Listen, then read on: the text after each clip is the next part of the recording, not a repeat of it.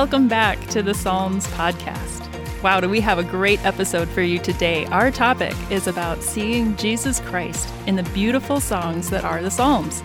Colossians 3:16 tells us to let the word of Christ dwell in us richly as we sing psalms and hymns and spiritual songs with thankfulness in our hearts to God. And many of us have been thankful to be spending these past few weeks in the Psalms. But let me ask you this. Has it occurred to you yet, as Colossians 3:16 says, that Psalms is the word of Christ? If you're familiar with the Bible, you likely know that Jesus is not mentioned by name anywhere in the Psalms, or anywhere in the Old Testament for that matter, since all of the Old Testament was written hundreds to more than 1,000 years before Jesus was born. So how is Jesus Christ in this beautiful poetry that was written so long before he lived? I'm Svea Mary, Women's Ministry Director at Autumn Ridge, and returning with me today is my friend and partner in teaching the Bible, Angie Pankratz, and we are delighted to have Robert Nash with us for this discussion today. Pastor Nash, our children's pastor, is one of our very recognizable new pastors that you may not have had the chance to meet in person yet. He and his wife Jennifer and their 2 children arrived here in January, just weeks before COVID turned everything upside down. But you almost certainly know him from his excellent short video object lessons that play at the end of our church services each week. He may intend them for children, but how many more of us without young kids at home have also been encouraged and wonderfully exhorted through his messages? Nash, it's great to have you here with us today. Thank you very much, Svea. Excited to be here, ready to dive into this. Yeah, no, this is great, and I'm so thrilled that you're ready to tackle a topic like Absolutely. this with us. Not only does Nash have the theological foundation with his master's degree in religion and discipleship, he also has great communication skills, which, as if you've seen his videos, you know what I'm talking about. It's clear that Nash, you've got a gift to be able to talk about God and the Bible in a way that takes deep theological concepts and makes them really quite accessible for us. So. I think that's important to do. It's real easy to talk over people's heads, but I mean, you look at Jesus as your example, and he used stories and great illustrations all the time to pass on these really deep truths. So that's what I strive for when I teach. Well, that's fabulous, and that's why we are excited to have you talk about something like seeing Jesus in the Psalms today, which isn't an automatic assumption. We wouldn't readily always necessarily think that would be a book that we would go to see Jesus. Before we get moving and go too far here, can I just admit that it really wasn't that long ago that I thought the only mention of Jesus, or I should say the Messiah, might have been a verse or 2 in Genesis or even some in Isaiah, but I had no idea that there's so much more, and that's what you're going to teach us. Yeah, absolutely, and I think that's probably true for a lot of people. Good. You hear, oh yeah, the prophets, clearly they're talking about Jesus. That's what they're prophesying, the coming of Jesus, the coming of the Messiah, the Christ. And what you're talking about in Genesis, the beginning of the Bible, God saying to Adam and Eve, yeah, things are messed up, but I'm sending someone who will crush the head of the serpent and put all things back. But really, the whole of the Bible, the whole of the Old Testament is all about Jesus without mentioning him. In fact, after the resurrection, before ascending to heaven, Jesus said to his disciples in Luke chapter 24, "These are my words that I spoke to you while I was still with you, that everything written about me in the laws of Moses and in the prophets and in the Psalms must be fulfilled," which, again, it shows us that even Jesus himself was like, yeah, I'm in awe of Scripture. Mm-hmm. Thanks. That's a really helpful reminder. Are there specific Psalms that you could maybe point to that would help us see Jesus a little bit more clearly than others? Yeah, absolutely. And I think what a lot of people do is when we talk about Jesus in the Psalms, they're going to go towards prophecies, right? Things that David wrote about that were going to take place hundreds, maybe often thousands of years down the road. They were anticipating a Messiah who would come and rescue them. And the very first one we have an example of it is Psalm chapter 2, verses 6 through 9 talk about God placing his son as king and he would rule over the entire earth. Psalm 16, verse 10 says, "You will not abandon me to the grave, nor will your Holy One see decay." That's speaking ahead to Jesus after the crucifixion, being placed in a grave, but he would not remain there. His body would not decay because he would rise again. Psalm 110 is a really big one when we talk about Jesus and prophecy in the Psalms. It talks about Jesus being both priest in verse 4, and then in verses 5 through 7, it talks about him being king. And Jesus, we read later in the New Testament, he serves at the right hand of God as our high priest. He is the one, for the Jewish people, this would mean a lot to them, who can forgive our sins. And once again, this kingship that he has over all of creation belongs to him. Can I just say something here? It seems so obvious to us, but do you think it was obvious to the author of the Psalms or to David, whoever was writing them, that that was the Messiah? Yes, but maybe What do not. you mean by that? Yeah, so I think David certainly could have been aware at times that he was writing towards something coming further down the road. I mean, David's clearly a smart guy in his role as king. But I bet there would be times where he had no idea what he was really talking towards. There was a lot of gray, to what he was saying. When he says, "Hey, God placed Son as king and he will rule over the earth," David could have thought to himself, "Awesome, God has placed me here as king." When he talks about not abandoning me to the grave, maybe David thought, I don't know. I don't know the man's thoughts when it comes down to it. What I do know, though, is when we talk about prophecy in the Bible, there's layers to it. I personally don't believe that when you read most prophecies, it's like it means this and that's all it can mean. And only that. I think there was a short-term fulfillment, and I think there's long-term fulfillment. Certainly David was king over Israel. He's the greatest king in their history, some would argue. But, God's speaking ahead to when his son would come, and he will rule as David ruled on his throne out of Jerusalem over all the earth. So there's layers to it all. That's really helpful. And I think, like you said, I think these particular Psalms that show us this kind of prophecy about Jesus are probably what most people would think of if you're trying to scratch your head and where can I see Jesus specifically in these Psalms. But I don't think that's the only place where we see Jesus. Maybe can you talk a little bit about more of a broader picture, an overarching way of seeing Jesus here? Absolutely. And, these prophetic psalms that you read about, they're important. They're absolutely important. That's how we know that Jesus does fulfill that role as the Messiah that they were looking for. But you're missing out on so much more if that's the only thing you're going to focus in on. You really have to take a step back and see this overarching story or theme that's present, not just in Psalms, but throughout all of Scripture. And mainly what I'm talking about here is the gospel that you can see within the Psalms. Now, if you'll allow me, I'm going to kind of pause and define the gospel. Yeah, good idea. And I'm sure most of you know what it means, right? When we say the gospel, it's the good news. That's the Greek definition of the word. Momentous news, good news.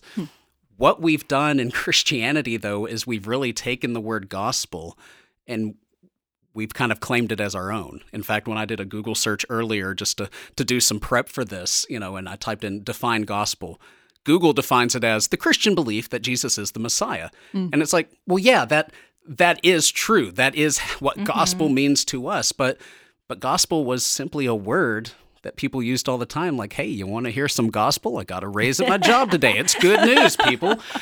And so what I want to do in talking about gospel in the psalm is take this broader look, okay? Yes, ultimately for Christians, the good news is that Jesus came.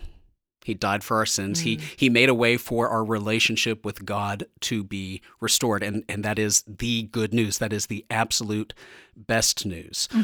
But I really want to take this broader view of the gospel because David and others who composed the Psalms, they had no clue how God was going to fix the issues in their life. I mean, you and I know the good news is Jesus because Jesus saved us from our sin.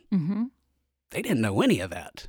They had no clue that Jesus was going to come. There wasn't a person named Jesus. They simply knew that God was going to do something. Now, Savea, I know you like equations or formulas, so I got one here for you, okay? Great. My problems, and if you know me, you know I got a whole mess of problems. I am a problem. I can't even say the word problem. That's a problem for me. I'm going to add it to my list. Sure. But we all have problems. We all have issues that are going on in our life. Sure. And yeah, sin is the chief among them. But my problem plus Jesus equals good news. Okay? My problem, once I add Jesus into it, will always equal good news in the end. And Romans 8:28 says just that, and we know that for those who love God, all things work together for good. Not some things, not only the things we deem as okay, everything works together for good. So my problem plus Jesus always equals good news. Oh, I love that. But there's a but. I got a second one here for you now. Before Jesus came, how would they look at things? Okay, so before Jesus, meaning in the Psalms, in the Old Testament, it would have been my problem plus X, plus a variable, plus the unknown, equals good news. And what I mean by that is David and others were writing about all these hardships that they're going through. I mean, you can't open the Psalms and David not be like, oh, Lord, my life is an absolute wreck right now. People are trying to kill me. I'm having to leave the country again. No one wants to be my friend. I've really messed up. And yet, I rejoice in you. They didn't know exactly what God was working towards. But they knew that God was good. They knew that he was trustworthy. They knew that God had some type of plan and that ultimately, everything would come together. They just didn't know how it would come together. And so in the Psalms, we're reading of these heartbreaking cries from David, right? I mean, they're sometimes in the midst of absolute crisis, which we should all be able to relate to. We also see them at the height of these joyous moments, and they're able to offer up thankfulness. And in all those seasons, the reason they could hope while struggling with despair, the reason they could rejoice even though life was just absolutely awful, is because they believed God had the definitive answer to all of their problems. That's good news indeed. That's momentous news. It's better than a raise, believe that or not, okay? But they didn't know the answer, but they trusted there was an answer. So is that the overarching good news that you see as kind of this unifying thread through all of the Psalms? Absolutely. So when you take a look at the Psalms, when you take a look at, and I know I keep saying the Old Testament, but I know this is a Psalms podcast. Trust me, I am aware. But when you look at it with this lens of the gospel is present, the good news is present. That's why Jesus said what he said before ascending to heaven. Everything written about me in the law, by the prophets, and in the Psalms, it's all good. It's all about me because it's all the answer to your problem. Everything comes down to my problem plus Jesus equals good news. Sounds T-shirt worthy. Which, if it's not on a T-shirt, I'm going to go ahead and copyright that right now. Market that quickly. Yeah. But seriously, it transforms the way we view not only the Psalms, but also the entire Old Testament. Certainly. And so you're able now to read a Psalm, and hey, it may not always work out perfectly, but pick a Psalm and say, man, this person, David, more than likely is having an issue. He's having an issue. He had some issues. The man had some problematic. See, I fixed it there. He had some major issues going on in his life, and I don't think I've ever read a Psalm where it ended with him still like, "Woe is me." Right. Yeah. Put down my pen, whatever they had, a quill. Yeah. Not sure how they wrote it back then, but I'm gonna retreat and sulk in my room for a while. It always ends with hope, and that's life. That's life for all of us. We may not have a foreign army chasing us. Savea, maybe you do. I don't know. Well, only on random days. Okay, random days. For most of us, we don't have the same problems as David, but we certainly have problems. And it is very comforting to know, that the gospel is just interwoven into the Psalms, because there's hope for our problems. There's an answer to our problems, and that's Jesus. Nash, maybe could you take us to a specific psalm and point out to us maybe a little bit about how you're seeing this play out? So one of my favorites is Psalm 86, and I'm gonna let you help me read it here, if you will. Okay, absolutely. I can take that one. How about we just start with the first 6 verses? Okay. Incline your ear, O Lord, and answer me, for I am poor and needy. Preserve my life, for I am godly. Save your servant who trusts in you. You are my God. Be gracious to me, O Lord, for to you do I cry all the day. Gladden the soul of your servant, for to you, O Lord, do I lift up my soul. For you, O Lord, are good and forgiving, abounding in steadfast love to all who call upon you. Give ear, O Lord, to my prayer. Listen to my plea for grace. He's got some problems, right? He's got some issues. I mean, right out of the gate there, incline your ear and answer me, which I love, because he's like, hey, God, it's me. I need you to say something right here, right now, okay? Because I'm poor and needy. He's pretty desperate. He's desperate. And I mean, he's the king of Israel. So when he says he's poor and needy, it's not like, I need money to go down to the Quick Trip and buy, a bag of chips and a soda or something. He's poor within. Yeah. He's lacking within, and he desperately needs God in this moment. Be gracious to me, O Lord, for to you do I cry all the day. How many of us, listening can honestly say, I've had many days like that where I pray to you, I'm asking you for help, and I know you're there, and I know you're hearing me, but 5-10 minutes is going to go by, and I immediately have to come back to you again, because that's how poor and needy I am in this moment. If I could in those moments, the equivalent would be climbing up in his lap and just curling up and letting him hold us. That's what we are needing. That's what we're longing for. Gladden the soul of your servant, for to you, O Lord, do I lift up my soul. Verse 5, for you, O Lord, are good and forgiving, abounding in steadfast love to all who call upon you. And my favorite part here is in verse 6. Give ear, O Lord, to my prayer. Please hear me. That's what he's saying.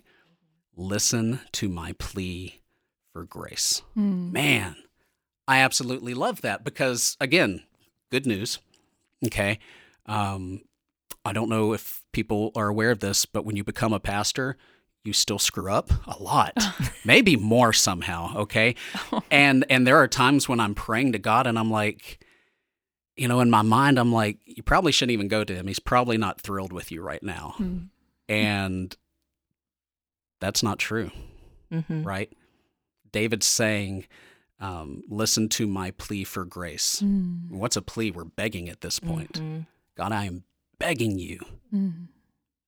Just give me grace. I know that's not what I deserve, but it's desperately what I need right now. And again, good news. Very good news. Good news in the fact that you and I reading this, and we know Jesus is the answer, right? For David, he didn't know any of that, but he still trusted him. He still had absolute hope and faith that God would take care of him. And so there's never a moment in any of our lives where things are so bad that, number one, we don't have someone to turn to, God. Things are never so bad. We haven't ever gone so far off the path that God would be like, you know what?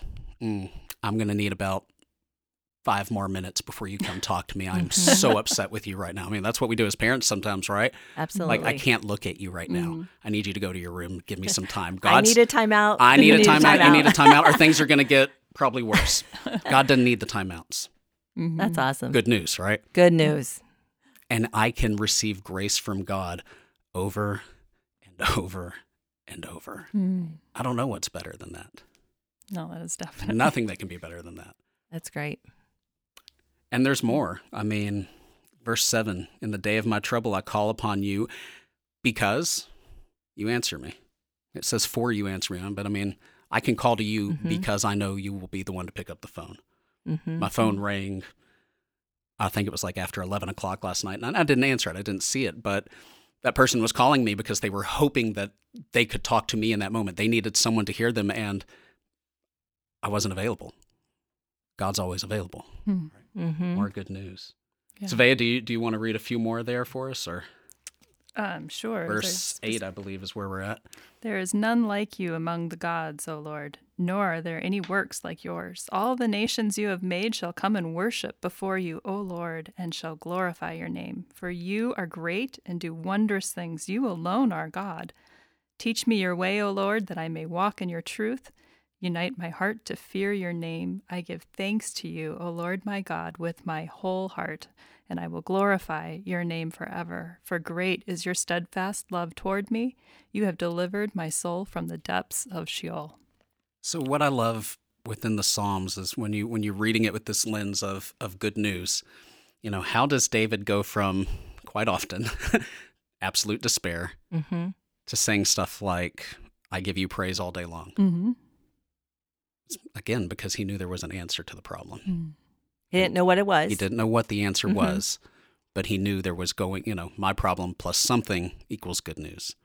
And he came back to that truth over and over and over again. Now, I know a lot of us have problem when it comes to we know the answer, and we still have trouble believing that there's good news on the other side. Mm-hmm. And these people writing the Psalms, man, they show faith that is just mind-blowing sometimes, because